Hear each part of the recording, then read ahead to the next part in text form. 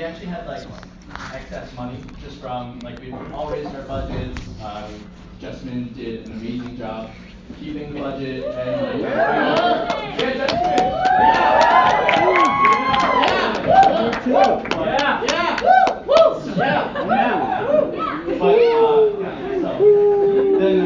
so we wanted to bless people on the campus, both spiritually and physically, and so our goal for kind of like I think it was like the second to last day, was to go out and find people who were in like financial need, as well as like spiritual need.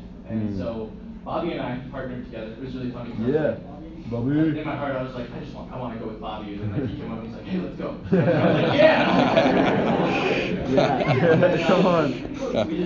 We like sat down and prayed, and I just like really felt like we were supposed to like take authority and like pray that we would receive, like we would meet someone who was like in like spiritual need, hungry for God, and in like financial and physical need. And so we prayed, and then we like walked around. We got to bless one of the guys that Bobby had met earlier in the week.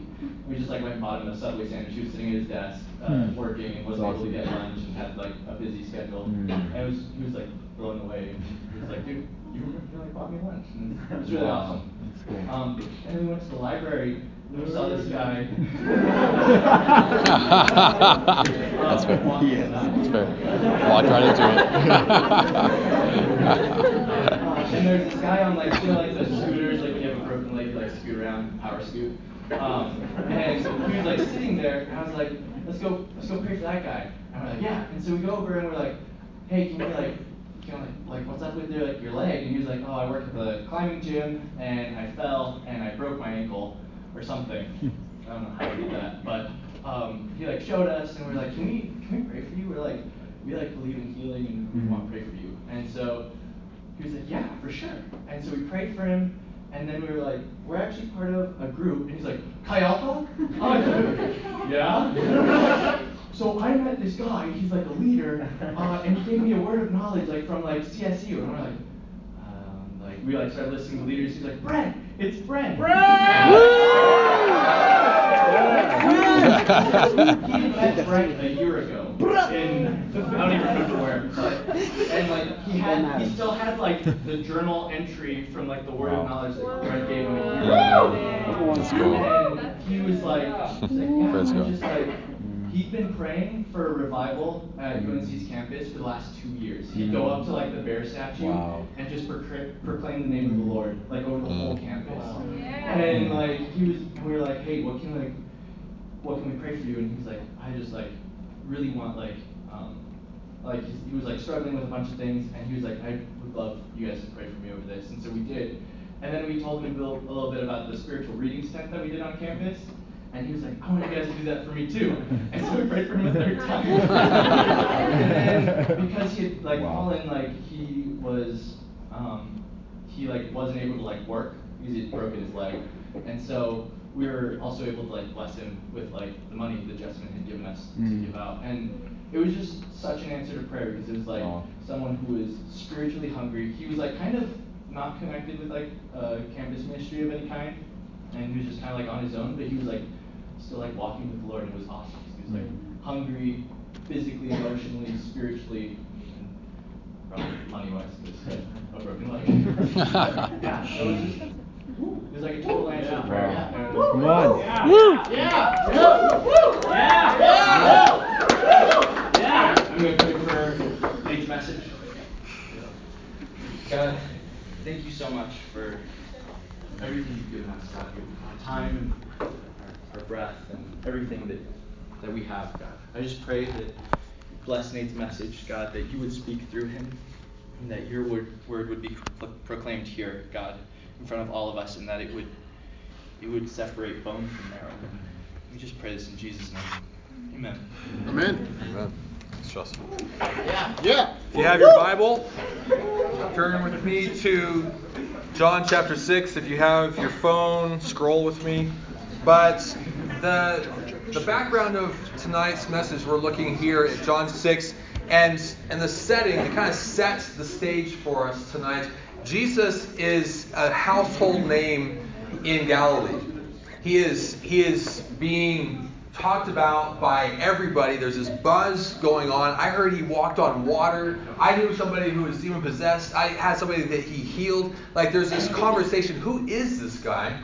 Some people are thinking like he must be a great prophet, maybe even the Messiah. There's kind of this conversation. And then this crowd is coming around. There's people coming around. And he's teaching these followers of his. And he says, if you want essentially to be saved, you need to eat my body and drink my blood. Let's do it. To which those of us who have grown up in the church world are like, it's such a beautiful depiction of his redemption and his restoration and his atonement on the cross, which is true and accurate. But at the moment, it was like, ew, what is going on? To which, in verse 66, it says, from that time on, many of his disciples turned back and no longer walked with him. So Jesus asked the 12, do you want to leave too? Simon Peter replied, Lord, to whom would we go? You have the words of eternal life. We're starting a new series tonight. We're going to be talking about the disciples. Particularly, we're looking at these young men who, for some reason or another, even when everyone else was leaving, decided to stay. Even when they didn't understand, even when it didn't always make sense, even when they didn't have all the answers, there was this desire in their heart to say, I want to follow after Jesus. And so we want to look at this series on like what was it about these men, these young men. I mean, some of them are pretty young. Don't think like old men with beards. Think young men with acne, right? They're like, Peter is probably the oldest we think. He was actually married. He was probably by far the oldest. The other ones are, maybe 13, 14, 15 maybe. So these young men, what caused them to be willing to give up everything, sacrifice everything, follow this rabbi from Galilee, from Nazareth, when everyone else is walking away? And you might say, well, it's because they were being transformed by Jesus' ministry, and that's true, but so was everyone else. He was doing the same message to everybody. What was it about some of these guys that made them receptive to be transformed by Jesus? And Tozer, in the book called The Pursuit of God, he makes this comment. He says, pick at random a score of great saints whose lives and testimonies are widely known. Let them be Bible characters or well-known Christians or post-biblical times. You will be struck instantly with the fact that the saints were not alike. Sometimes the unlikeness were so great as to be positively glaring.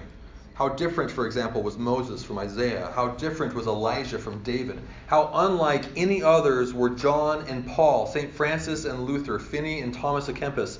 The differences are as wide as human life itself. Differences of race, nationality, education, temperament, habit, and personal qualities. Yet they all walked, each of his day, upon a high road of spiritual living, far above the common way.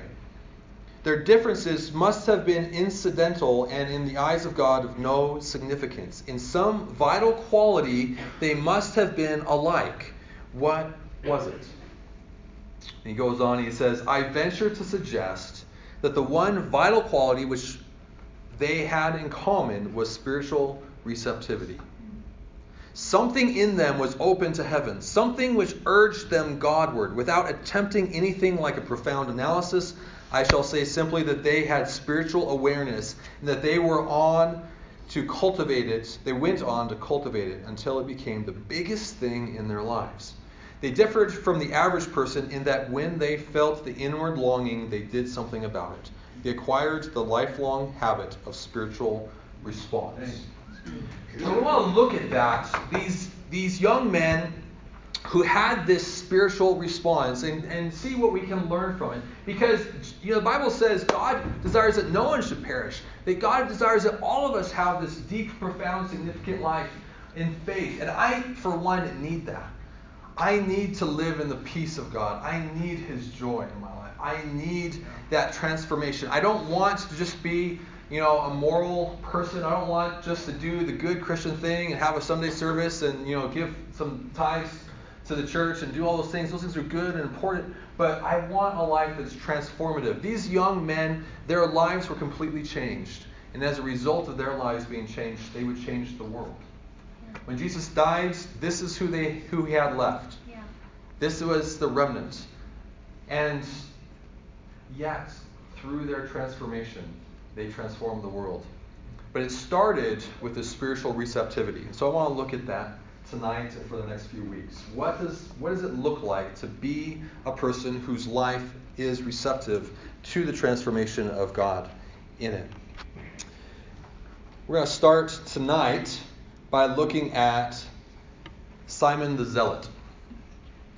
Kind of an interesting disciple to start with, because if you did a Bible study on Simon, it would be a very short Bible study. If you read John 6, Acts 1, where the disciples are named, he's in there. And that's about it. Kind of a great place to really go into a deep talk. So you guys are like, wow, it's going to be a short sermon tonight. What's next? It's the problem with preachers. We're all long-winded. No. But there is one thing that we can glean from Simon. His title, Zealot. Now, that's where we get, that was the original word there is where we also get the word zealous, to be passionately, fervently committed to a cause wholly and entirely.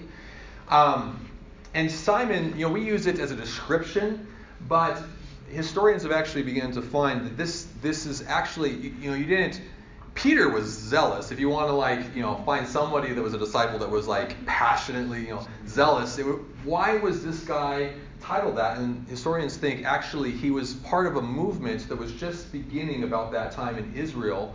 They were called the Zealots, and they were essentially extreme nationalists. Think like World War II, occupied France, and the people within France that were trying to fight against Nazi Germany. That was how they would have seen themselves. They are the people who are oppressed by Rome. They think that they have a right to fight against the oppressor, and they are doing something about it. They're doing anything they can to try to stop the flood of the political, social, cultural power of Rome in their society, and they're fighting hard with that cause. And Simon must have been one of these people. What's interesting is we find in church history that Simon would later actually die a martyr's death, fighting for the very people that he promised he was going to fight against. That the very oath that he would have made as a zealot to say, I'm going to fight against Rome at any moment, time, opportunity, or cause I can find, I will fight against these people. He eventually would die fighting for them, for the cause of Christ, so that they might know the hope and the joy and the peace that he had found. So what does that look like? Tonight I want to spend a little bit of time looking at kind of three things. One, what is passion? This passionate man who has spent his whole life fervently, passionately, wholly committed to causes, and particularly when it became the cause of Christ. What do we find passion means? How do we develop passion in our life? And then thirdly, how do we live it out as a lifestyle? What is it? How do we grow it? What does it take to live it out? So what is passion? I think passion we can easily describe with using two attributes of that word. And two attributes of passion are, passion is something that you believe is true and that matters to you. It's something that you believe is true and that matters to you. In ministry, I have a lot of young people come in and throughout the years, and it's common for me to find some young people who know it's true, who believe that Jesus is Son of God, God incarnate, coming close to man so that we could draw close to him, to have this relationship restored with our Creator so that we could have an eternity with him. They believe it, they know it, they could write it on a test, but they don't care. Yeah. Winky Pratney would say they are the inoculated church, that there is, in a positive way, the church is like a virus trying to infect the world in a positive way. That's kind of, normally it's a negative, but in a positive way. And the way that you overcome a virus is by getting just enough of it that you create an immunity to it. And what he's saying is there is so many people that have grown up in the church. They know all the answers. They've heard it all before. You can't impress them. You can't convince them. You can't cause a reaction out of them. And they don't care. They know it's true, but it doesn't matter to their life. On the other hand, you have some people who know it matters, but don't know whether it's true. If Jesus is the Son of God, that changes everything. But I don't know if it's true. Right? In fact, some of the people who fight most fiercely against Christianity probably are closer to the kingdom than the inoculated church, because they actually come from the stance to say, if this is true, everything is going to change in my life. So I don't, and sometimes they're saying, so I don't want it to be true, because they want to live their own way. But so they're fighting against it. They're kind of like the Pharisees. It's kind of dangerous, but they're like the Pharisees. They're like, I know this is going to make a huge difference if Jesus is the Messiah, so I'm really fighting to convince myself and everybody around me that he's not. Right? It's not a motivation out of logic. It's a motivation out of saying, I have an agenda. I don't want this to be true. But we need both. Passion comes when both are true. And so the question then obviously becomes, well, why is Christianity true, and why does it matter? Why is Christianity true? And that's an answer, that's a question that I am not ever going to even hope to answer in 3 minutes. Not because there isn't enough to talk about, but because there's so much to talk about. And I hope that your small group community and your small group leader and this community at large is continuing to walk with you as you're continuing to grow. Even if you've answered that question for yourself, but growing in that concept of why is this true and why does this matter?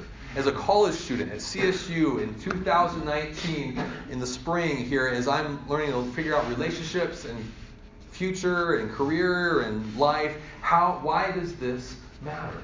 And so walking that out. But I do want to say, take a stab at it. Like a 2-minute stab at this concept, and I simply will say this: one, why is Christianity true? Look at the testimonies around you. Look at the testimonies around you. Look at people whose lives have been radically changed from depression, from anxiety, from fear, from a life, and they have emotionally completely done a 180. Look at the people around you. There are people in this room who have had deep physical experiences of healing. Like the physical has been changed, or the spiritual, like their whole mindset, their whole lifestyle, they're almost like they're a new creation. Yeah. If you can say why that happens, why those things are changing, what are the testimonies around your life? Because I think in that we can say there is something going on. And maybe it's a God who is pursuing after us. The other thing that I would say is look at the apologetics. Yeah. People are like, why do we apologize as Christians? No, it has to do with Latin or something. I don't know. It's saying the defense of our faith. And you can go way too. I love apologetics. I enjoy it. But you can go way too far in this point by itself, because there's always going to be another argument. There's always going to be another thing. You're not always going to know the answers. The disciples didn't know what in the world Jesus was talking about with drinking his blood. But that's not to say there aren't answers. So look, if you're really genuinely being like, I just don't know, is God real? Look, let me tell you, Christianity is not a faith that is scared of the questions. Go YouTube John Lennox going against Richard Dawkins and see if there you can't find a good reason. Listen to Timothy Keller or Ravi Zacharias at universities around the country and say, do you think that you can have an intellectual belief in God? I tell you, the defense is there. The third thing is, can you, and this isn't even an answer, but it's more of a question back to that question, and simply this: do you believe that you could live a life in line with the belief God isn't real? Do you believe that you can live a life in line with the belief that God isn't real? So what do I mean by that? Why does Christianity matter?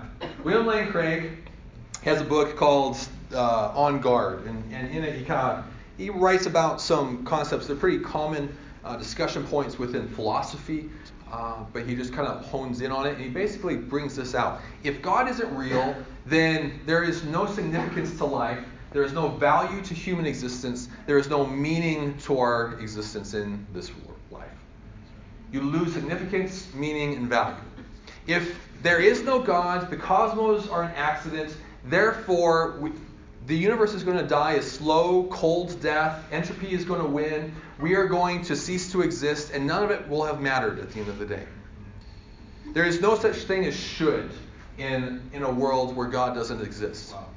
Now, people say like should. Well, I can say my phone should hit the floor if I drop it, but I'm not because I don't want to crack the screen. Right? There is causality. There is should as causality, but what I mean is should is intentionality. In intentionality, there is no should in a world without God. Because it is an accident. You are simply, you are a bunch of DNA strands that came together that randomly, accidentally found that they had a longer shelf life of causality. They just kind of worked to propagate itself, but there was no purpose, meaning, or value to any of that point. Richard Dawkins even, highlights it when he says, there is at bottom no design, no purpose, no evil, no good, nothing but pointless indifference. We are machines for propagating DNA. It is every living object's sole reason for being. So what he's kind of getting at is that without God, there is no meaning, there's no value, there's no purpose. And so you can't say what you lose is purpose. You can't find purpose from purposelessness.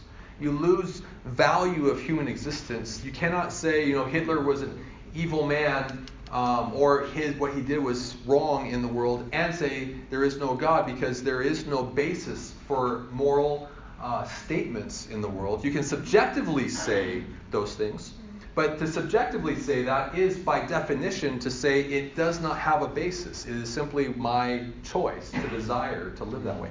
And the thing is, you are not by itself. Now, I'm going to get myself in trouble. Some people in here probably are really generally wrestling with faith, and I get that. I'm not trying to minimize that. And some people are like, man, I feel like I'm a pretty good person. I'm pretty moral. I think I'm more moral than some of the Christians I know around me. I'm not arguing that. I'm not arguing against that. I'm saying I have a basis by which I choose that you have value. I'm not saying you can't believe that you have value without God. I'm saying I have a basis for that belief. Wow. What is yours? Wow. I have a basis for the belief that social justice matters. I have a basis for belief that my character matters because it's going to carry with me into eternity. I don't have time to get into all of that. It matters because how I treat the earth even, not to get into all these, things, but this eternity is going to be heaven on earth, that the spiritual is going to merge with the physical, that the two dimensions, if you will, are going to become one. This incredible narrative of the kingdom story of God in the Bible. Yeah. I have a basis for believing that. You can believe that without believing in God, but what's your basis? As one writer says, you're basically floating. You say, why? Because I think you should love people. Why? Because I think that's human decency. Why? Because people have value. Why? Eventually you're going to get to, I don't know. There isn't. Because it's subjective.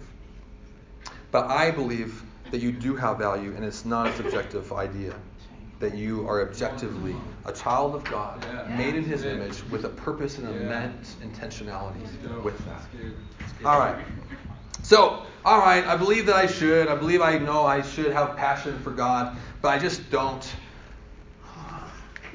How do I develop that? How do I grow that? Kind of interesting. Angela Duckworth has popularized some concepts. I read her book on grit a few years ago. It's really good, kind of a big book in education these days. But she highlights kind of three phases of passion development in our lives in general. One is this. One is play. We start with play, then we go into deliberate practice, and then third, we end with altruistic purpose. So we kind of play, then we practice it, and then we find purpose in it. And I thought it was kind of a good basis for this conversation. One, in play, how are you playing with God? Well, what do I mean by that? Well, there's a lot of ways I could go.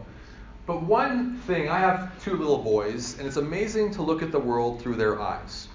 Because they are always full of wonder. Everything is wondrous, right? When you don't have any experience. There's no difference between a 2-year-old today and a 2-year-old from 2,000 years ago.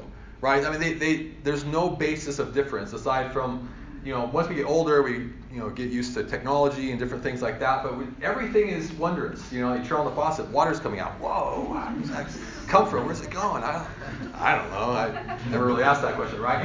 Just one of my cousins once, when she was little. Somebody made the comment that the milk comes from cows, and she's like, no, it doesn't. It comes from Safeway. My mom buys it every week. I know where it comes from, right? Okay. The world is wondrous. The world is wondrous when we are.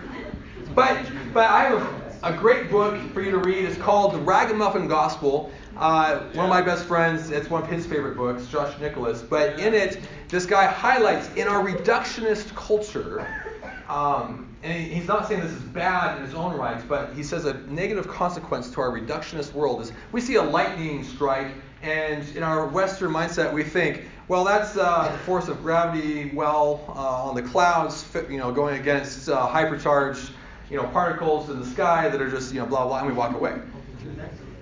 Okay, yes, that's true, but we've never stepped back to say, look how powerful the forces of creation are. How amazing our Creator must be. We cease to be filled with wonder in our lives because we've lost that. Like, we should be filled with a sense of wonder, because when kids are filled with wonder, they begin to emulate things that they're in awe of. And so they begin to emulate different people. They're inspired by the view of how life could be. So they watch. We're in March Madness right now, right? And little boys or little girls are watching these games I want to be like that person. I want to be like that person. So they're watching the the shots and the dribbles and the trick moves that they're doing. Whoa! And they're inspired. They don't think no 10-year-old thinks I can be like that today, but there's this desire to maybe some of them are, I don't know.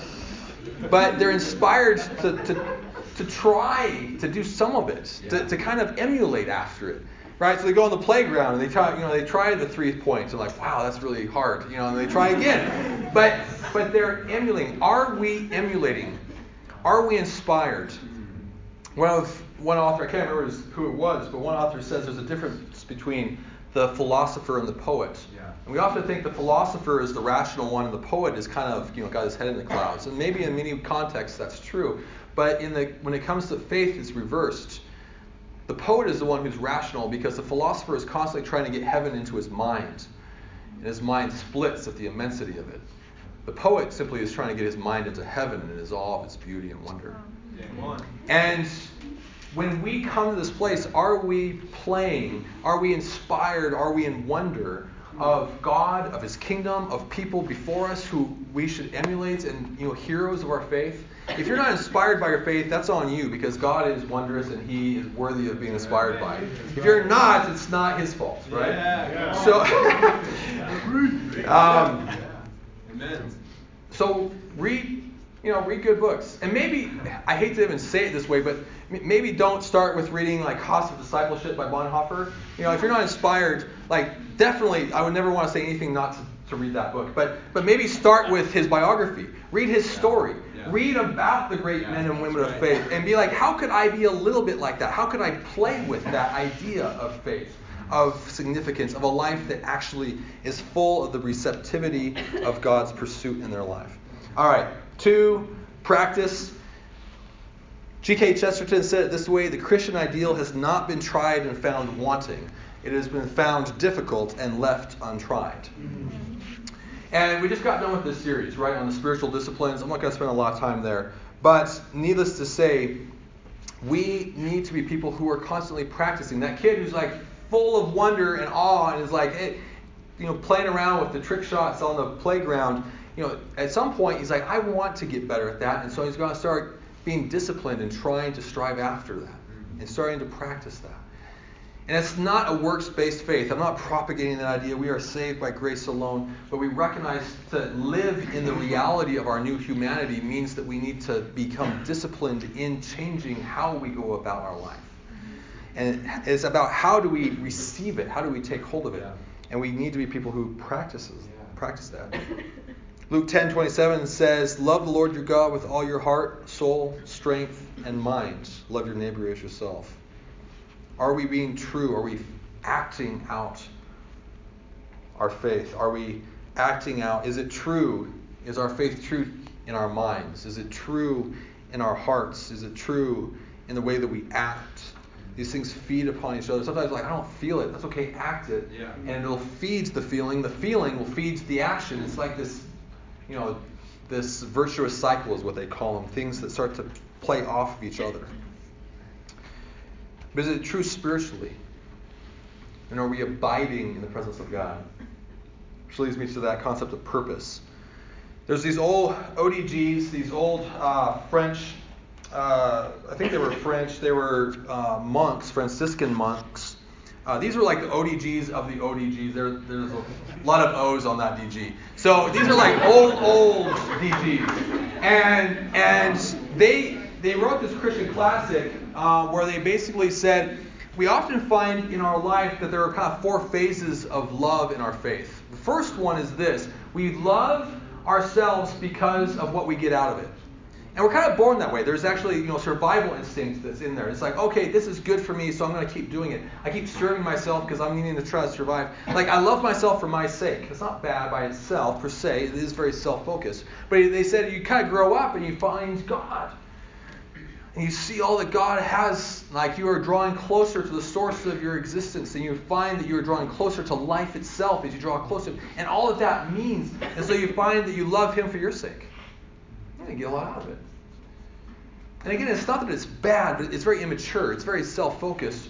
But you love yourself for your sake. You love God for your sake. But then you start to love Him and you start to find how amazing He is. And if you understand the concept of His intrinsic worth and His intrinsic value, you start to be in awe of the reality that God, whether or not I get anything out of this, is worthy of my worship. And all of a sudden you begin to fall in love with God for His sake.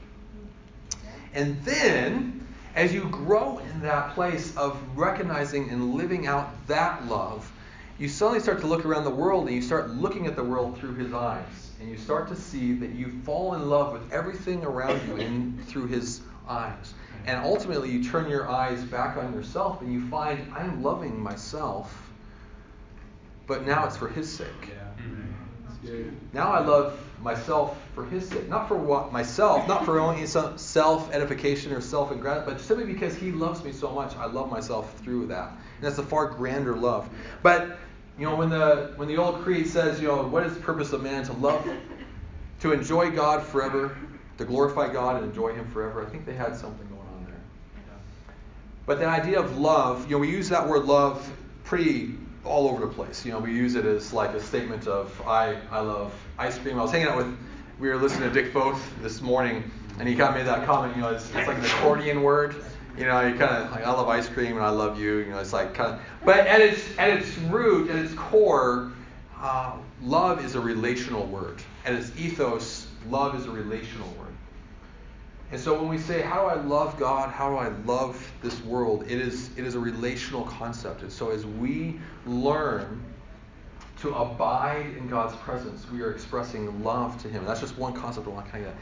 That we need to be people who are growing in that purpose of abiding in our relationship with God. That the purpose of all of this is relationship with God. And if that's the purpose, then, Lindsay and I, one of her love languages is quality time. Right? And sometimes it's not even quality, it's just time. Like I could be doing something else sometimes, but if she's in the space, it's something. And so we find that it's just worth it because when she's there, it colors what I'm doing. Just by the fact that she's there. By the fact that I know that she's with me. I'll turn to her sometimes like, hey, what do you think about this? I wouldn't call her if she wasn't there, but because she's with me, I'm just constantly in the mindset of my spouse being in my presence with me. Now, I may not be consciously even thinking about her by any, I'm thinking about whatever. But there's this abiding presence. Tozer, again, in that same book, awesome book. If you've never read it, it's a good place. It's a good book to read called The Pursuit of God. But he says, believing then in directing the heart's attention to Jesus, it is lifting the mind to behold the Lamb of God, and never ceasing that beholding for the rest of our lives. At first, this may be difficult, but it becomes easier as we look steadily at His wondrous person, Quietly and without strain, distractions may hinder, but once the heart is committed to Him, after each brief excursion away from Him, the attention will return again and rest upon Him like a wandering bird coming back to its window. I would emphasize this one committal, this one great volitional, thank you. I swear I'm not getting old, but maybe I need glasses. Okay, act which establishes the heart's intention to gaze forever upon Jesus. God takes this intention for our choice and makes what allowances He must for the thousand distractions which beset us in this evil world. He knows that we have set the direction of our hearts toward Jesus, and we can know it too, and comfort ourselves with the knowledge that a habit of soul is forming, which will become, after a while, a sort of spiritual reflex, requiring no more conscious effort on our part. Pursuit of God. Kind of talking about that purpose of abiding through practice, right? It does take, sometimes it's not natural at first, but there's this place that we come to. Man, let me tell you, it is an amazing place when we come to that, where we just are in His presence, constantly acknowledging and aware of His abiding presence. And how that changes and colors everything that we do, and how it affects that relationship by acknowledging and recognizing it. Are we living in that purpose? If we are, there is this incredible passion that comes because everything is colored through that lens and through our eyes. Okay, real quick here, but what does it take to live out a life of passion? Now, a couple things. One of the books that we're using is kind of like a basis of this series is Winky Pratney's book, Revival Fire, Youth Aflame. And he's kind of talking about revival through it. But Youth Aflame, we're going to have a few of the books, I think, here in the next week or so if you want to buy one. But I'm using some of this from him here, where he basically says a couple of things that we need is, one, we must be clean. Now, what do I mean by that? He makes this comment, holiness, which is this very Christian word we use, but it's essentially to say in right standing, he says it this way: holiness is simply obeying light you have from a right intention of heart. Is our intention right? And we need to be people who are holy, who are living out a holy life. Can we live in grace? Absolutely. But that is not the point. That's not the goal. That's not what our motivation is. You know, Winky also says that the laws of God are not motivations. They are descriptions. Thank you, Brent. I knew Brent would. I was waiting. Actually, I was literally in my head. I love my brother here. I know him. I was like, he'll get it. So, descriptions of reality. And what does he mean by that? Not motivations, but descriptions. I was watching this movie last night. Any of you guys seen that movie where the guy climbs, like, free solos the Yosemite mountain? I'm like, this is what's that? Free solo? Yeah, is that what it's called? Okay, anyway. Free soloing? Yeah. Okay. But I kind of thought I was inspired and a little appalled at the same time. But here's the thing. Gravity is not a motivation. Gravity is not a motivation. It is a description of reality.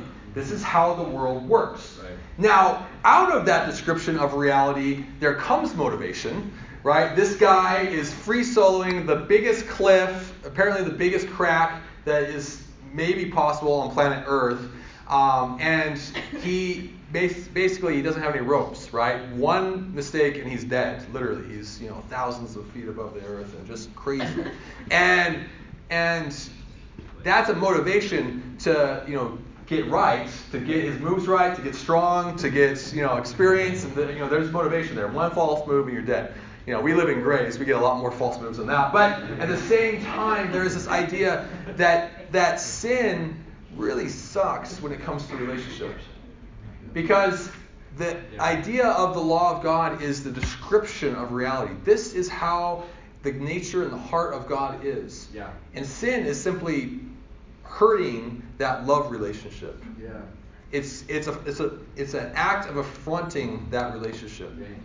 And so we need to be clean because our goal, our purpose is to have a relationship with God, and we don't want anything to get in the way that hurts Him because our goal is Him. We must be unchoked. Is what you are doing worth Christ dying for? It's not talking about morally good or bad things, but it is talking about things that are like, are you wasting your time? He would say that maybe the greatest sin of our generation is wasted time. So what are we spending our time doing? Is it loving, glorifying, edifying to Him? We must be Christ dependent. Yeah. When I was coming back from Russia, the first year that we were there, it was an amazing experience, but we were coming home for Christmas break, and I was just exhausted. I mean, it was amazing, but I was like, it's like an athlete, at the end of the game, it's like, wow, it was awesome, but I'm like so drained, mentally, because it took so much for us to make this work. It was so new. Nobody had done this quite this way, and we were trying to figure it all out and do it. Spiritually, it's a dark place. Emotionally, just the culture shock and all these different things that we were working through. I was exhausted, and there was just moments that I was waiting for. It was basically in the Moscow airport when I could get on the international flight home. That was the moment where I was just like, I'm going to check out. Because I could basically take off for Christmas break and I'm done. And when I was in line there, I saw this guy with a cowboy hat on in line for this international flight. And I remember I'm like, okay, clearly an American, right? So I go up to him and I'm like, hey, what's going on? I haven't talked to anybody in English that I don't know for 3 or 4 months. So what's your name? And he's like, yeah, he told me his name. He's like, I was like, what are you doing here? He's like, well, I work for a ranch outside of Moscow. I'm helping these guys develop, catch up. Their egg department in the country is just kind of behind, so to speak. So I was like, oh, that's cool. He's kind of young guy. I was like, where are you from? He's like, Colorado. I'm like, you're no kidding. I'm going to Colorado. I'm from Colorado. He's like, yeah, I went to CSU. I'm like, what? He's like, yeah, I graduated here 2 years ago. And I'm like, what? I'm like, well, that's so cool. I actually minister at CSU, blah, blah, blah, blah. Had this great little conversation for 2 minutes while we're getting ready to, group 4, please come, blah. So we get on a plane. I'm like, hey, have a nice life. Good luck. Good luck. And 200 or 300 people, whatever they put on those international flights, it's not small. And who sits next to me? I mean, let me tell you, I was exhausted. I'm like, God, I can't do anything else. What is going on? And I had this conversation, and this guy was at a place where he was wrestling with spiritual questions and questions about God. And I'm like, God, this was my break. What are you doing to me? And I have these moments where God is like, am I your peace? Am I your rest? And sometimes I realize, no.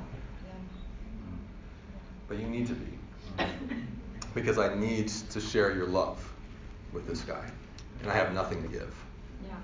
So we need to be Christ dependent. And lastly here, we need to be community.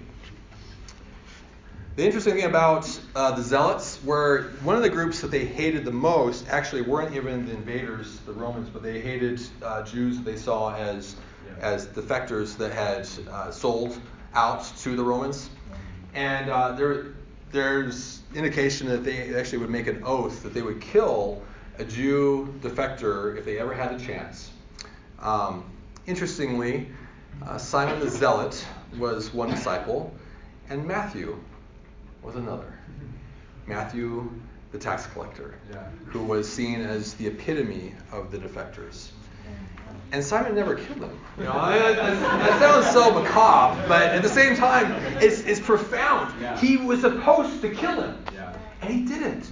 Not only that, but in Acts, when the disciples all scattered, they stay together. The disciples said, Simon and Matthew stay together. Even when Jesus is gone, even when everyone else is leaving, they stay together. Why? Because they found they needed each other. But they needed each other because, probably the single biggest indication of whether or not you are going to live out a life of passion for the Lord is, are you in community with people that are doing likewise? I have a friend who uses the analogy hey, take a fire, the hot coals, they might, they get hotter almost. They're just they're saturated with the fire. But what happens when you take one of those coals and throw it out into the fire? It dies. It just, pretty quick, it just cools off. And we're kind of like that. In community, we feed each other, not surface level friendships. Dick Foth had this whole talk this morning. I just love it. He was talking about if you want to look for. In the 50s, they had this group that was looking at like what causes happiness, and they kind of thought, well, it's got to be outside of Boston. They were kind of doing a survey, I think, and they thought, well, money and success and power, the common indicators. And they've done a study actually recently with young people like you, and then same kind of thing, achievement and power and money. That's what does it. And they've done this long study that basically has come back, maybe the longest study in history for psychology. Come back as one answer: relationships. That's it. That's what's going to indicate whether you're happy. Deep, meaningful, significant, powerful. And in your faith, it's true too. In fact, I can tell that just anecdotally from my looking at my alumni. Yeah. Like the ones who are passionate about Jesus, loving life, are the ones who are doing it together. Amen. And if they can't do it together, they're finding community where they can create that. But it's a lot easier when they walk out together and do it. So let's be a community who are on fire for Jesus and on fire pursuing after a God who's pursuing after us, responsive, receptive to this God, and who respond in like. So what I'm going to have you guys do is just for a couple minutes here, I want you to break up. If you have a small group together here tonight, get together. If you just have some, if you don't, if you're just kind of on your own, go find some friends or get a resource leader with you. But just, I want real quick, we're not going to spend a lot of time here. We're going to go back into worship here in just a minute. But just for a minute, I want you to get together. Even if it's one-on-one, that's great. But I want you to get together. Small group leaders, you can lead this. But I want you to ask the question, how can we pray for you?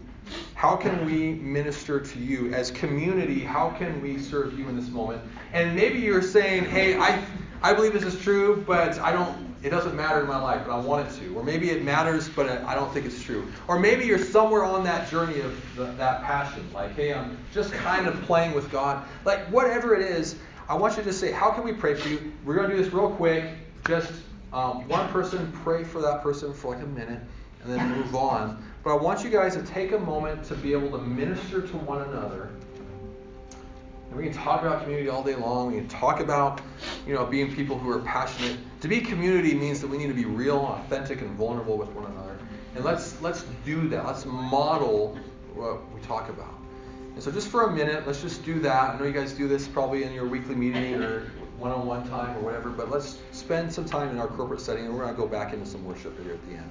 So go ahead and break out.